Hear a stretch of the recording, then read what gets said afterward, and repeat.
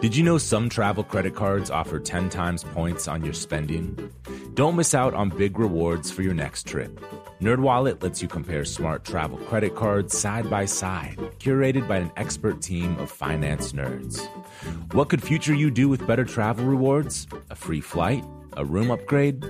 Don't wait to make smart financial decisions. Compare and find smarter credit cards, savings accounts, and more today at nerdwallet.com.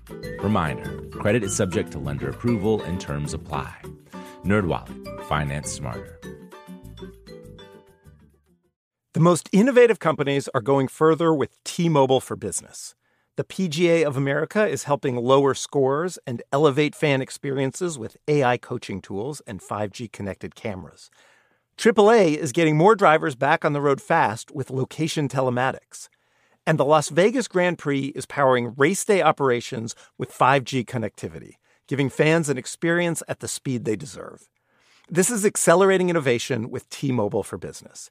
Take your business further at T-Mobile.com/now. Become a part of the fast-growing health and wellness industry with an education from Trinity School of Natural Health. Trinity graduates can empower their communities through natural health principles and techniques, whether they go into practice to guide others toward their wellness goals or open a store to sell their favorite health products. Trinity grads are equipped to change lives with 19 online programs and flexibility to fit your busy schedule, including the popular Certified Natural Health Professional. You can get the training that helps you turn your passion into a career. And here's the best part. You can earn the certification in less than a year.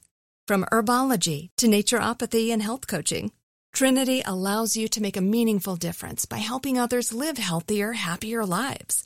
Don't wait any longer to pursue your passion for natural health. Enroll today at trinityschool.org. That's trinityschool.org.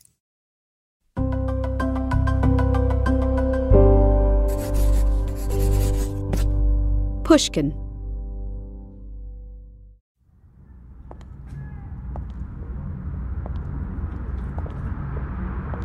You're alone on a city street. The darkness is total. It envelops you, pressing in. You stumble on, not knowing where the sidewalk ends and the road begins. You brush by a darkened building, bump into an unlit street lamp. You're desperate to reach safety, for somewhere in this neighborhood lurks a killer who strikes in the hours of darkness. The cruelty and viciousness of his crimes are unspeakable. This is not make-believe horror. This really happened, and it happened in living memory. Germany calling, Germany calling. You are about to hear our news. It's a tale you've probably never heard before. A tale of forgotten women murdered in a city without light. Searchlights reach up. This is London. There are probably 3 aircraft, because one can tell by the movement of the lights and the flash of the anti-aircraft gun. Blowing everything sky high. For a year and a half, its department stores and palaces, its churches and factories, its schools and homes have been blasted and burnt by waves of Nazi bombers. I saw my friends, her mother and her sisters get killed. Even as Hitler and Goering come night after night and bomb us. Darkness is the only defense against the Blitz. I'm determined to defy them and stop in my house. To make it harder for enemy aircraft to find the city, the lights have been dimmed. But the dark and dislocation of war also offers a serial killer cover to single out his victims. His prey are ordinary women who are just trying to make the best of things in London's bomb-damaged nightlife district. Hiya, babe. What you doing tonight? Watching. Let's start in Piccadilly, which locals boastfully call the centre of the world. For as the guidebook says, anyone looking for the high life must sooner or later find themselves in Piccadilly Circus.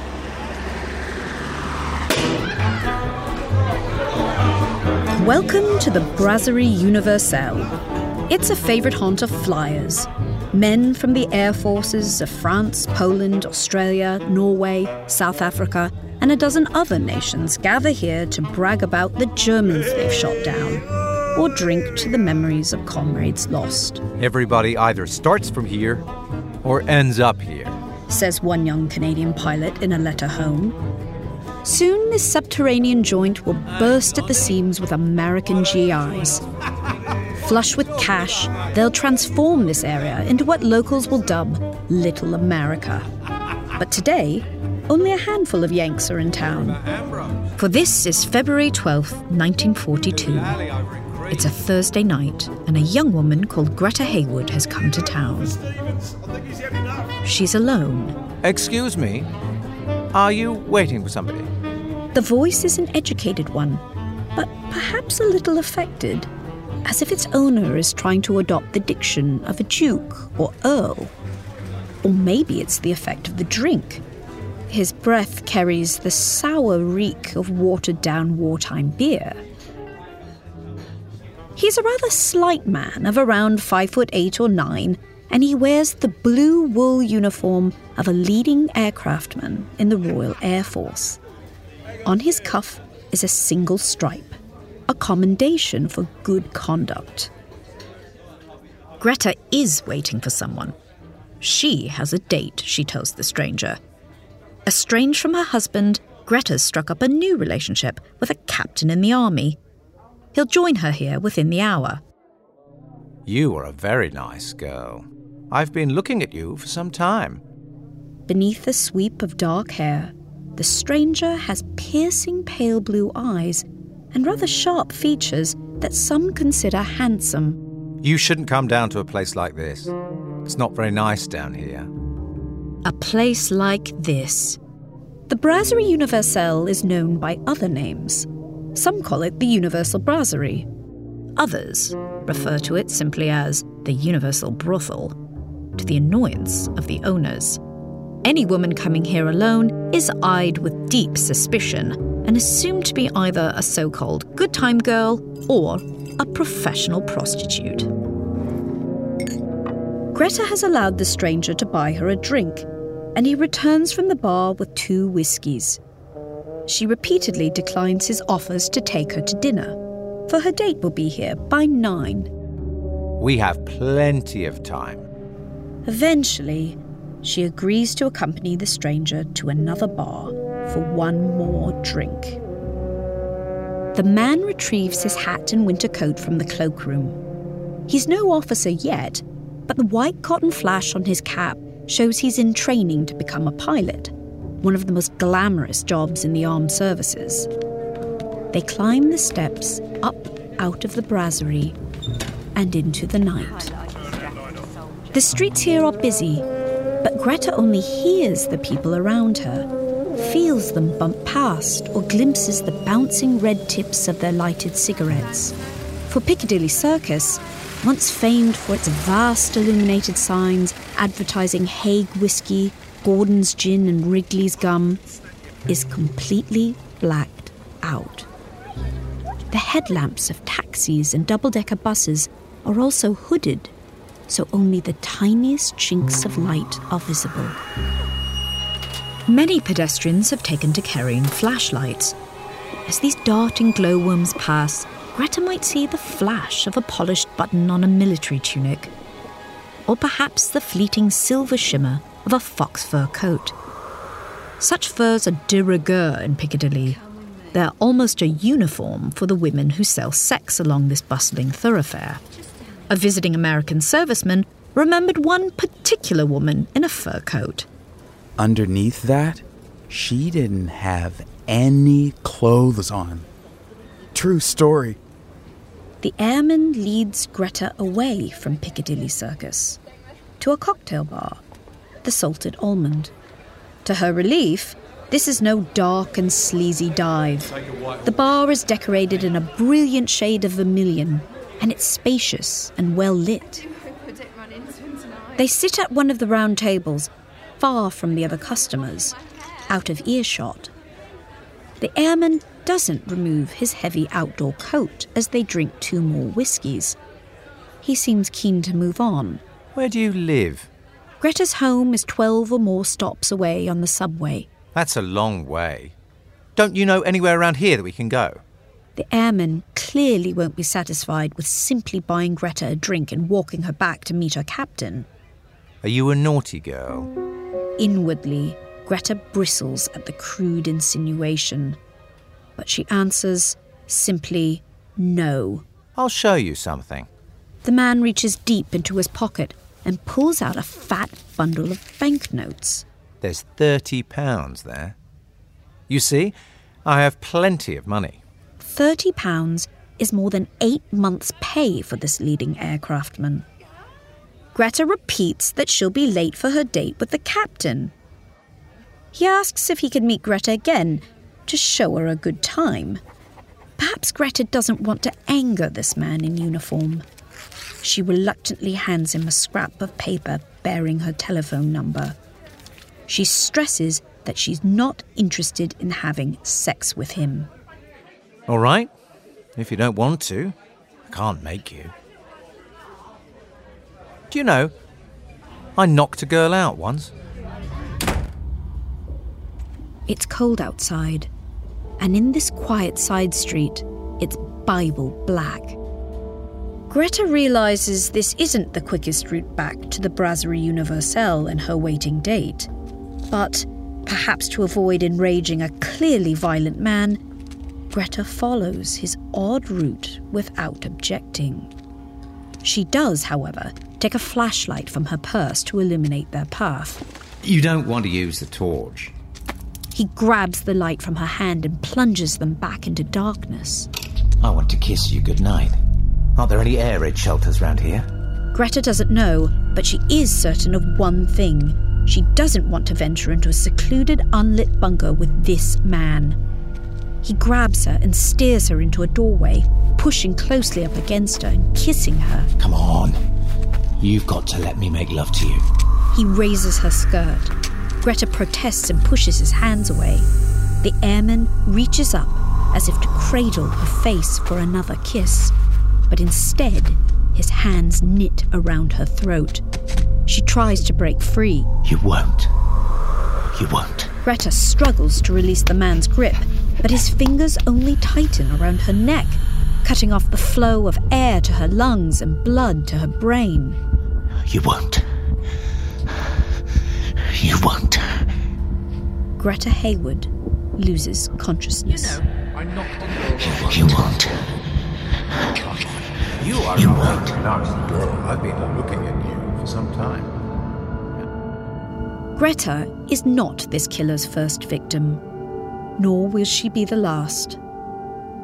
Over the course of just a few days in that chilly wartime February, women were attacked night after night on the blacked-out streets of London, in deserted air raid shelters, even in their own homes.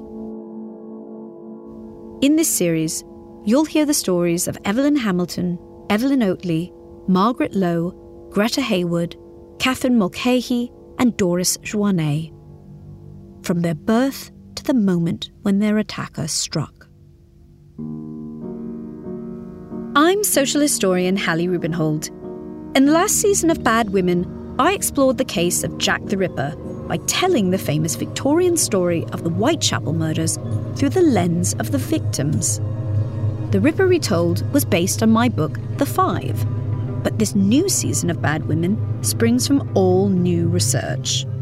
It's a mammoth task, so I enlisted the help of journalist and criminologist Alice Fiennes. I'd never heard of this case before, which was puzzling. The murderer, that airman, was especially brutal in his attacks on the women. And such cruelty usually ensures that a killer is remembered, even assigned a dark celebrity. But over the years, this particular story has been talked about very little, and the victims even less so. Why? To change that, and to restore those women to memory, we set about reconstructing their lives. We've mined the National Archives and sifted through thousands of yellowing pages, police reports, witness statements, photos, fingerprint records, and newspapers. We've even had an expert genealogist trace the women's family trees for clues. Weighing up all this material, I was struck by the fact that, on the surface at least, there's little to connect these victims. They range in age from their 20s to their mid-40s. Some were married, but others were separated, or resolutely single. Some sold sex, one was a highly qualified graduate, and another dreamt of a life on the stage. But there are a few points of connection, and these are illuminating. In wartime London, these women shared common experiences. They faced the same risk as men from the falling bombs, but the hardships and upheavals of the war often affected them disproportionately. War had turned the old social and moral order on its head. As a result, women like the ones in our story had new opportunities, but they were also viewed with suspicion and disapproval for trying to work, live and love as they pleased in a world in turmoil.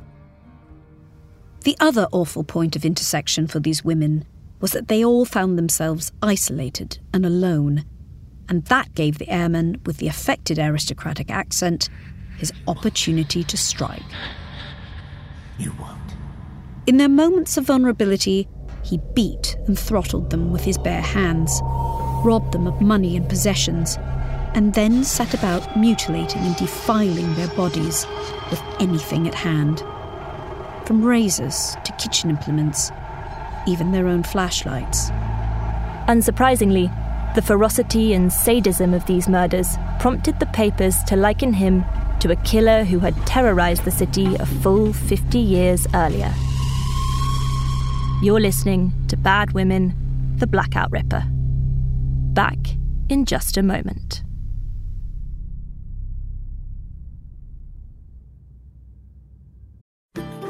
As listeners to this show, you probably consider yourself pretty smart. But how smart is your wallet? When you're looking to upgrade your wallet, it's time to turn to NerdWallet. Their expert team of nerds has the financial smarts to help you find the right financial products for you. Before NerdWallet, you might have paid for vacations with whatever was in your wallet. But you could have been missing out on miles you didn't even know you were leaving on the table. Now you can get a new card with more miles and more upgrades. What could future you do with more travel rewards? A hotel upgrade? Lounge access? Wherever you go next, make it happen with a smarter travel card.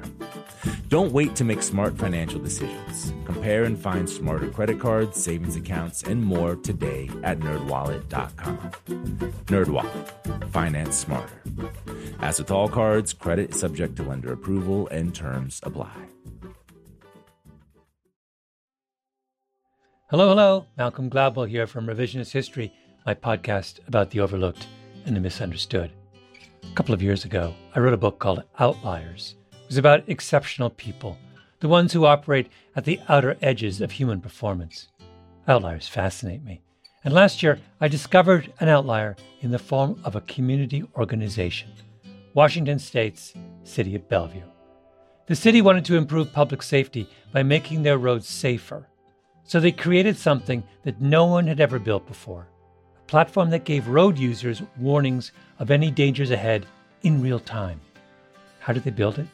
By using a combination of technologies: the Cellular Vehicle-to-Everything network, T-Mobile's 5G network, and 5G connected cameras. People driving, bicycling, walking, running, can't forget people running, and people operating the transportation network now had a way to prevent crashes. It's been a huge success. The City of Bellevue earned first place in the community category at the T-Mobile for Business Unconventional Awards, an event that celebrates T-Mobile customers who've dared to innovate for the sake of meaningful change. If you're a T-Mobile for Business customer and your team has, like the City of Bellevue, innovated something really, really cool, I encourage you to enter. It's also a great way for outliers to be recognized in front of your industry's most influential leaders. You can enter at tmobile.com/unconventional awards. That's tmobile.com/unconventional awards. See you there. Become a part of the fast-growing health and wellness industry with an education from Trinity School of Natural Health. Trinity graduates can empower their communities through natural health principles and techniques, whether they go into practice to guide others toward their wellness goals or open a store to sell their favorite health products. Trinity grads are equipped to change lives. With 19 online programs and flexibility to fit your busy schedule, including the popular Certified Natural Health Professional, you can get the training that helps you turn your passion into a career. And here's the best part. You can earn the certification in less than a year. From herbology to naturopathy and health coaching, Trinity allows you to make a meaningful difference by helping others live healthier, happier lives. Don't wait any longer to pursue your passion for natural health. Enroll today at trinityschool.org. That's trinityschool.org.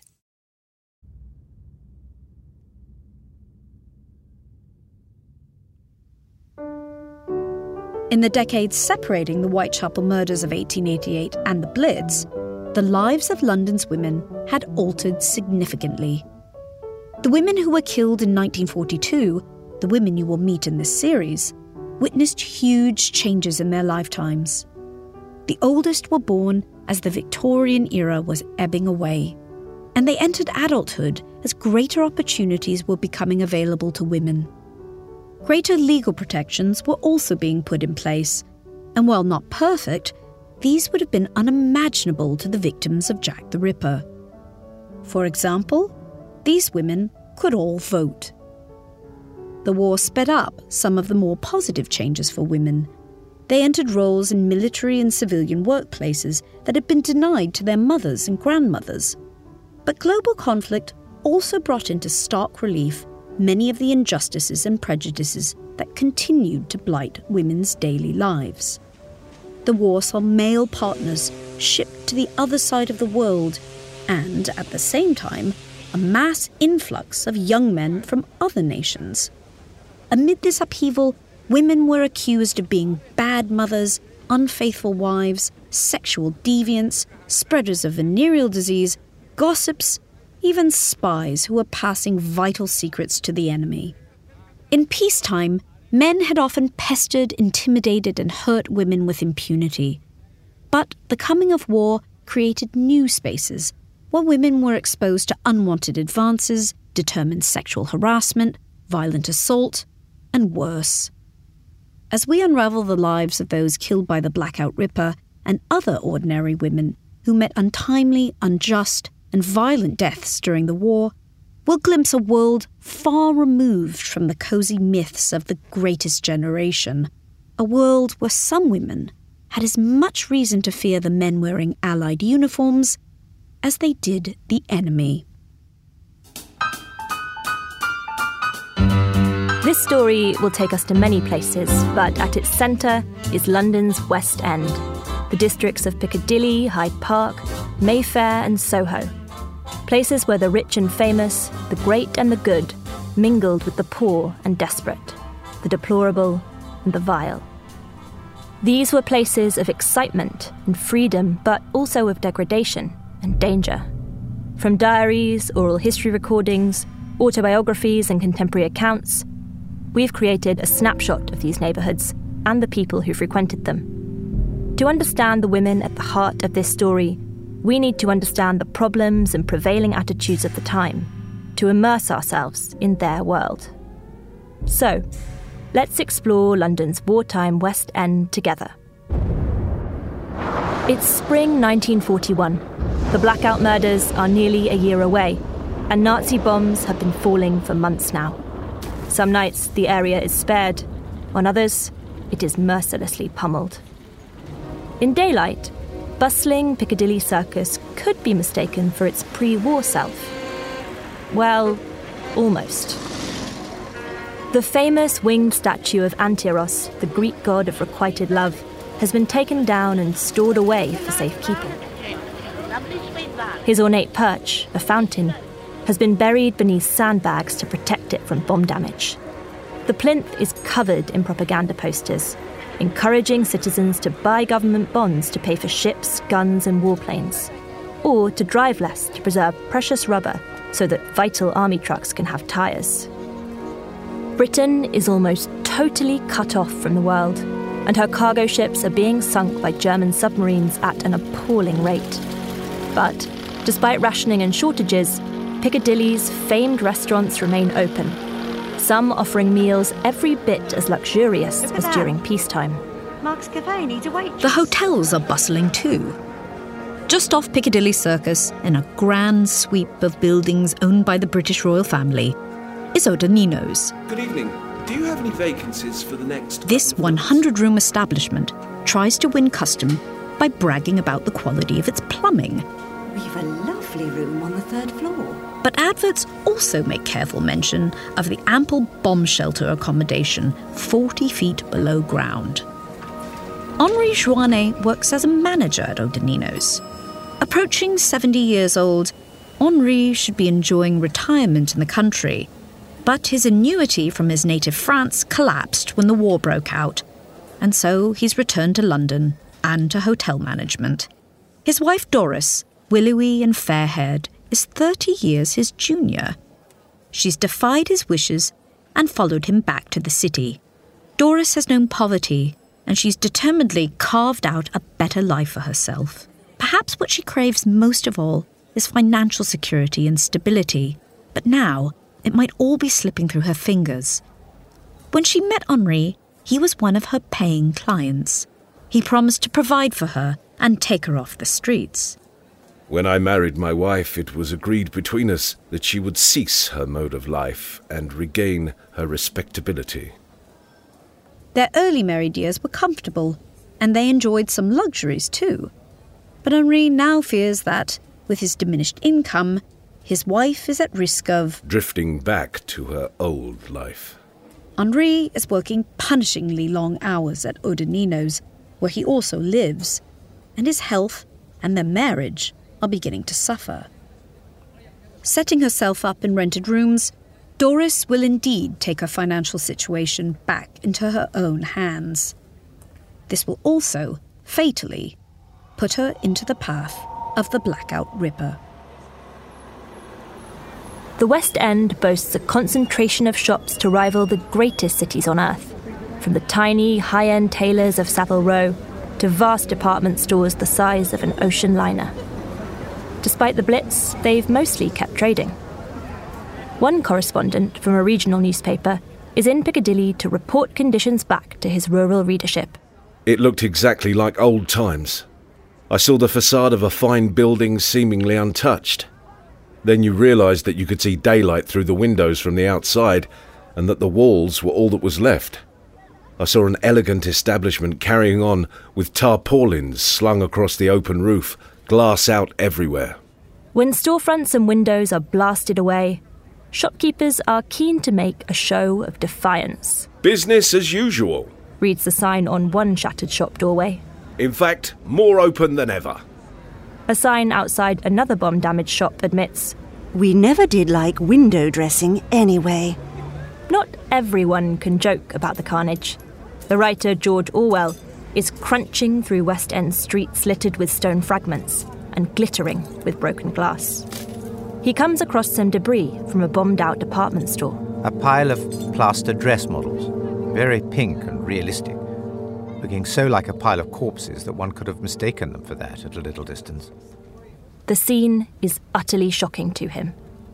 But what astounds him most of all is that passers-by seem utterly unfazed by the damage. To an astonishing extent, things have slipped back to normal, and everyone is quite happy in the daytime, never seeming to think about the coming night, like animals which are unable to foresee the future so long as they have a bit of food and a place in the sun. But the sun is setting now, and night approaches. Will the cover of darkness bring the bombers once again? Move along there, careful now. The entrances to the Tube, London's subway system, begin to clog with shoppers and workers heading home. But others are seeking to reach the train platforms deep underground too, for the tunnels have become a refuge to tens of thousands of locals. There are still too few official air raid shelters, and those that exist are often wretched, uncomfortable, and unsanitary. And so, to the utter dismay of the authorities, nearly 200,000 Londoners prefer to bed down each night in the Tube, with the trains rumbling by just inches from them. Worried Londoners, men, women and children, line up for a sleeping spot while rush hour is still on, despite official orders that they stay away. The patience of these waiting shelterers is wearing thin. your father finds out you've been acting up... Police officers are here to keep order amid a throng of anxious mothers and their wailing offspring. Whoa, whoa, whoa, whoa, there's plenty of time. You can't go down yet. If we didn't stop them, some of these kids would spend half their lifetime underground. Bloody hoppers. Why can't they just let us go down now? There are other officers in this ticket hall too, but they're not concerned with crowd control. Instead, they want to find someone, and quickly. On the short side, spread the word. dark Let us hair. know if you hear anything. 47-year-old Rachel Dobkin is missing. Her sister Polly has been looking for her, and she fears foul play. Since Rachel's strange disappearance, Polly has visited a clairvoyant, and the mystic insists that something sinister and violent has occurred. Polly isn't just worried. She's also outraged. She thinks the police aren't taking the case seriously. So Polly calls in at her local station, has her lawyer send letters of complaint, and takes out adverts in national newspapers. The detectives think that Rachel's mental health history points to her having taken her own life. She's probably drowned herself, they think. But under constant pressure from Polly, whose mental health they now also question, their inquiries continue. So far, the only clue to Rachel's fate is her purse, which was discovered the day after her disappearance at a post office well outside the city. It contained her ID card, her rent book, and the ration coupons needed to buy essentials such as food. Also inside were 2 tube tickets, bought the morning after she was last seen. The police are asking staff at stations across London to cast their minds back. Can they remember a woman of about 5'3", her black hair greying, wearing a tweed coat with a brown fur collar, a navy blue skirt and a brown hat? No one can. As you'll hear later in this series, when Rachel is finally found, the prophecy of Polly's clairvoyant will prove more accurate than anyone could have predicted. Bad Women, the Blackout Ripper will return shortly.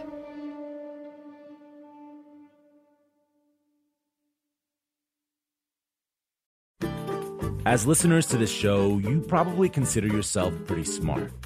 But how smart is your wallet?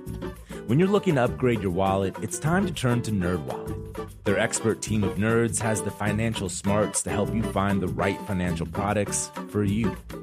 Before NerdWallet, you might have paid for vacations with whatever was in your wallet. But you could have been missing out on miles you didn't even know you were leaving on the table. Now you can get a new card with more miles and more upgrades. What could future you do with more travel rewards? A hotel upgrade? Lounge access?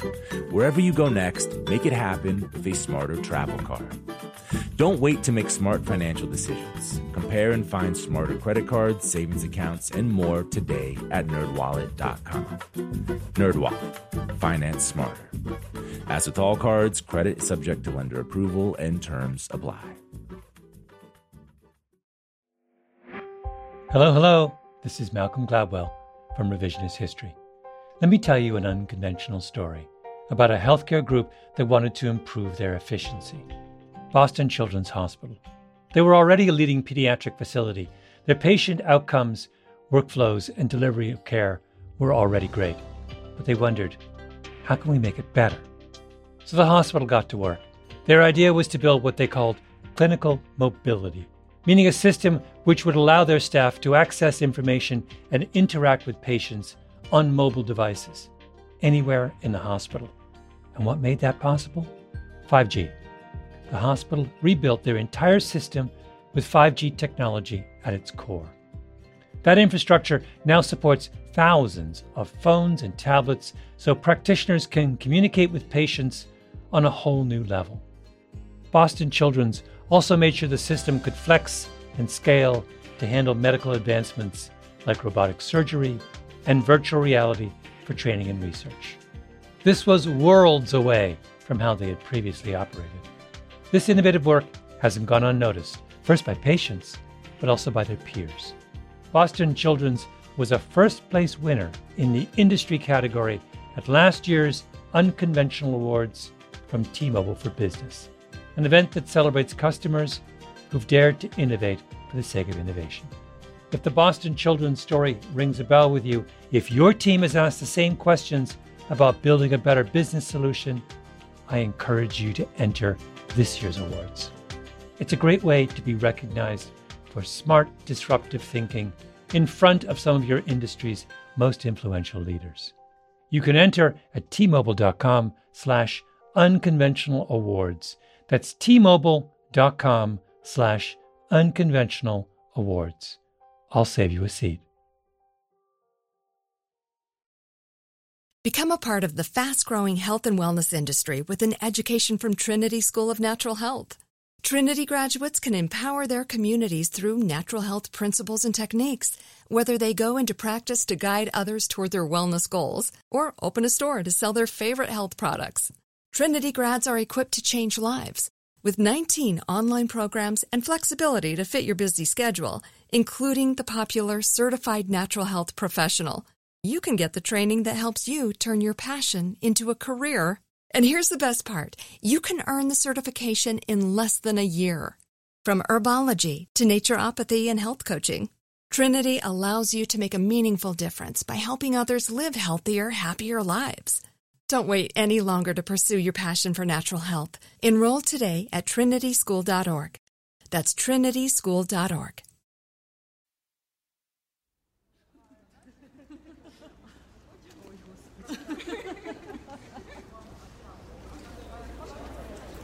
Not everyone is heading underground to shelter from the bombs. Some have grown tired of hiding away and are willing to risk enjoying the West End nightlife once again. There is no longer any excuse to be bored in London now. In fact, if you can't enjoy yourself in London, you must indeed be a poor prune. However, revellers attracted to the West End aren't universally admired. Isn't it callous to dance when the city is going up in flames? One serviceman on leave is disgusted by the scenes of merriment in a Piccadilly club. In his journal, he confides that he'd happily see the establishment and its customers blown to smithereens. The clubs and bars of London are the backdrop to the story of the Blackout Ripper and his victims, which is why I want to show you who frequents them, how those people are viewed by the rest of society, and exactly what happens inside.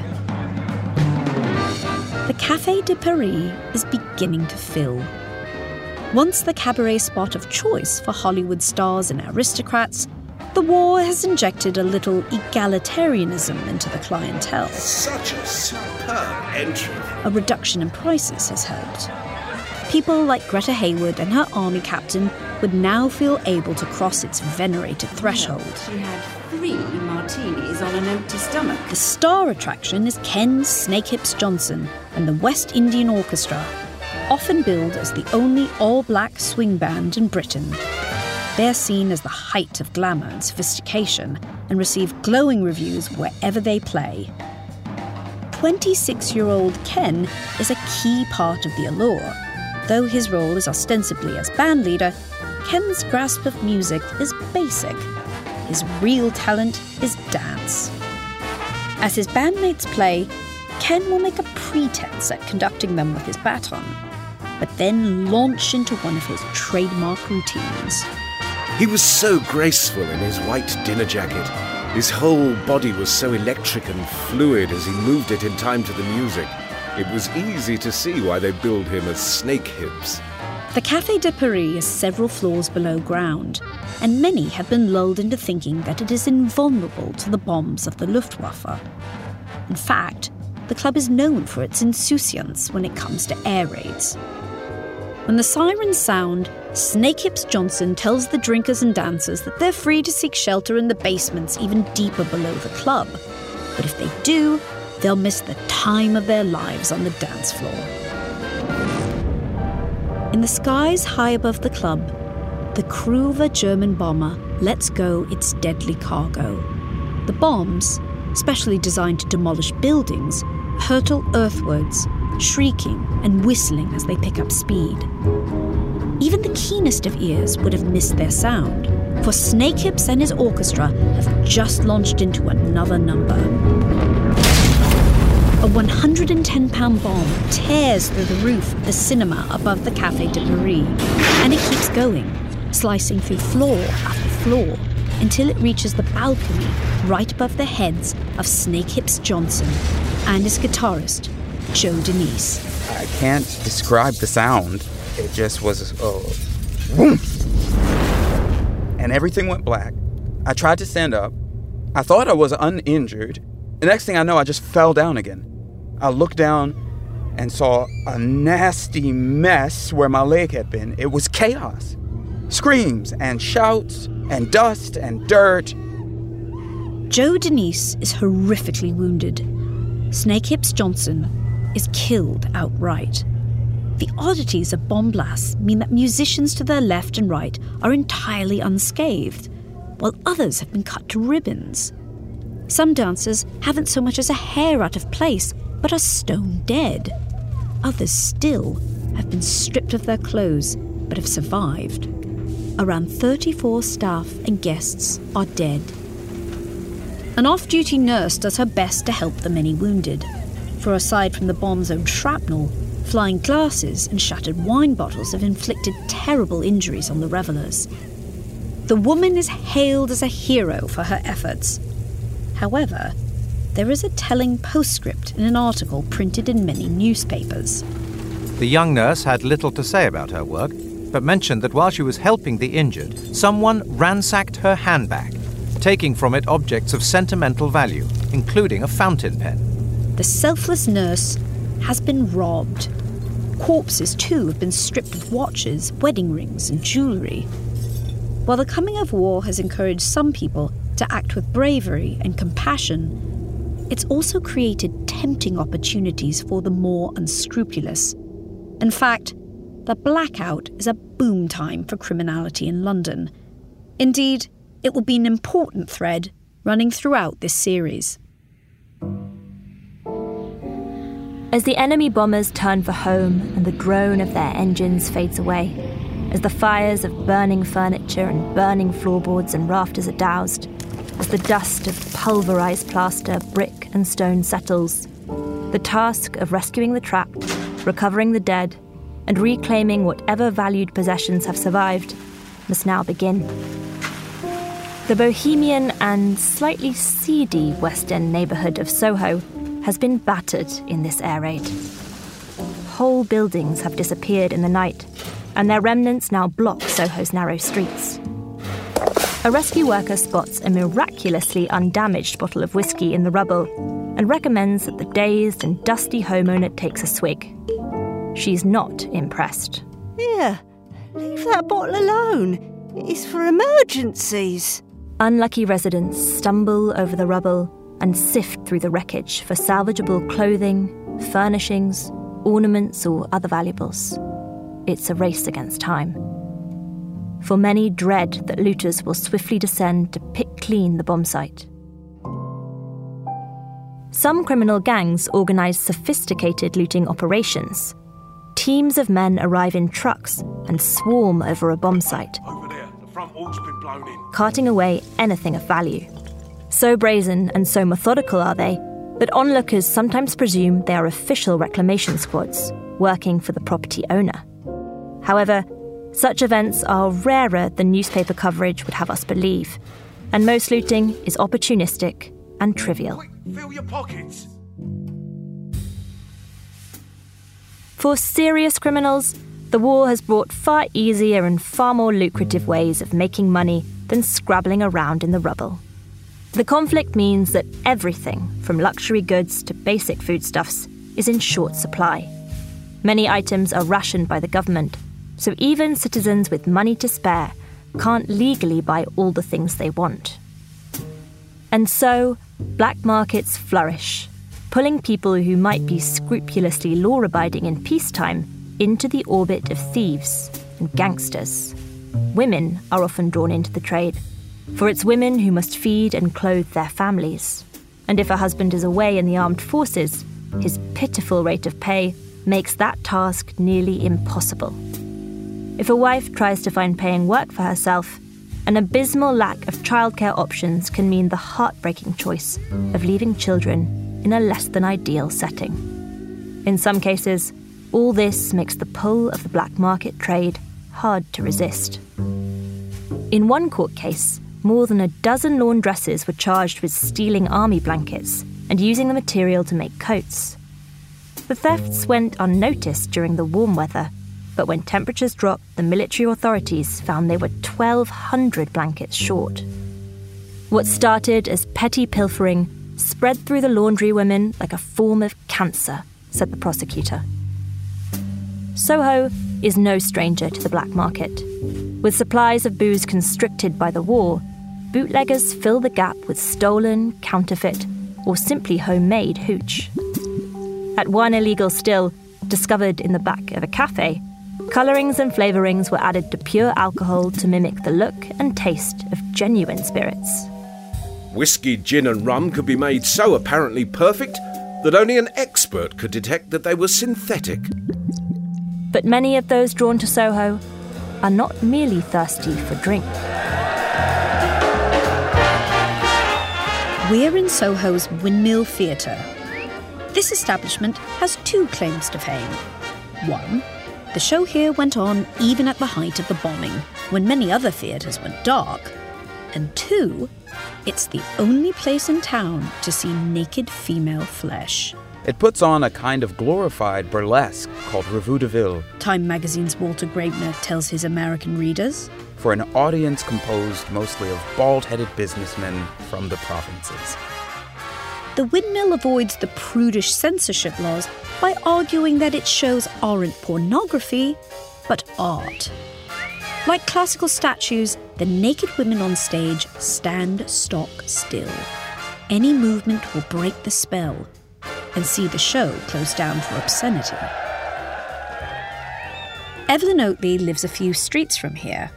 For many years, her husband Harold has believed that she worked at the famous Windmill Theatre. I think it was in the chorus. While he lives hundreds of miles away in the country, Evelyn spends most of her time in Soho, pursuing the more glamorous life of a showgirl and nightclub hostess. She finds farm life and the chickens dull, and Harold wants her to have her freedom to enjoy a career that's exciting, but certainly not, as he puts it, immoral. Evelyn's London friends claim she has another occupation. She was earning her living by prostitution, says Gladys Barton. She was very honest, and when I say that, I mean she'd never steal from her clients. In London, away from Harold and the farm, Evelyn has adopted an alter ego. As Lita Ward, she weaves a complex patchwork of relationships. Love, sex, money, and the struggle for independence all exert competing claims on Evelyn, as they do on many women in this war. Her main problem was that she was lonely. According to Gladys, Lita has paying clients with whom she also happily socialises. And she meets men in local clubs and bars or on the street, bringing them back to her modest Soho dwelling. Until one night, when she brings home a man with an aristocratic accent. The radio gets turned up louder and louder, until the neighbours can hear nothing but the music. He won't.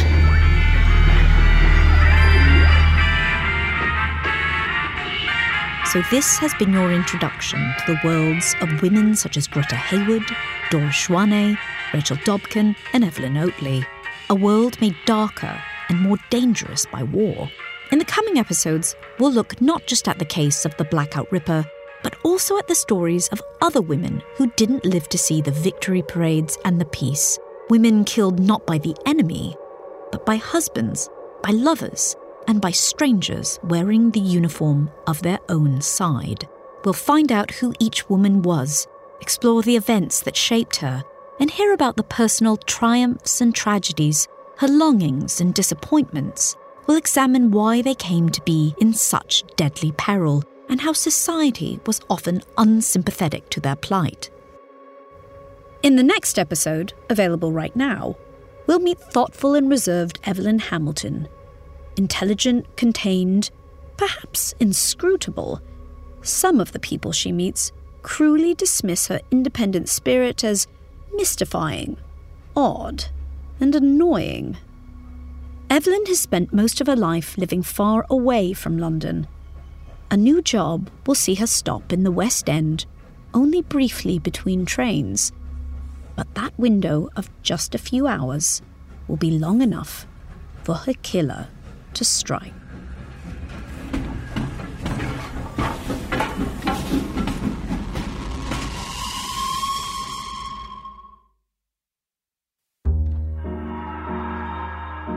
Bad Women, The Blackout Ripper is hosted by me, Hallie Rubenhold. And me, Alice Vines.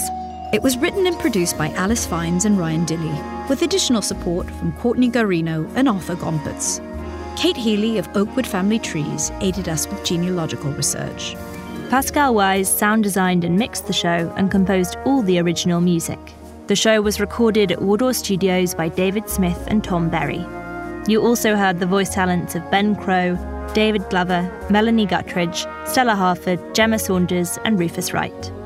Much of the music you heard was performed by Ed Gocken, Ross Hughes, Christian Miller, and Marcus Penrose. They were recorded by Nick Taylor at Porcupine Studios.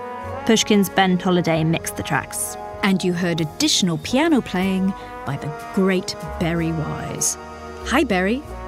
The show also wouldn't have been possible without the work of Jacob Weisberg, Heather Fain, Carly Migliori, Maggie Taylor, Nicole Morano, Eric Sandler, and Daniela Lucan. We'd also like to thank Michael Buchanan Dunn of the Murder Mile podcast, Lizzie McCarroll, Catherine Walker at the Royal Pharmaceutical Society, and the Earby Historical Society. Bad Women is a production of Pushkin Industries. Please rate and review the show and spread the word about what we do. And thanks for listening. The tradition of breaking tradition continues with the return of the Unconventional Awards from T-Mobile for Business at Mobile World Congress. This is an event that celebrates innovators whose bold actions took their industries to new places. If that sounds like you and you're a T-Mobile for Business customer, enter today.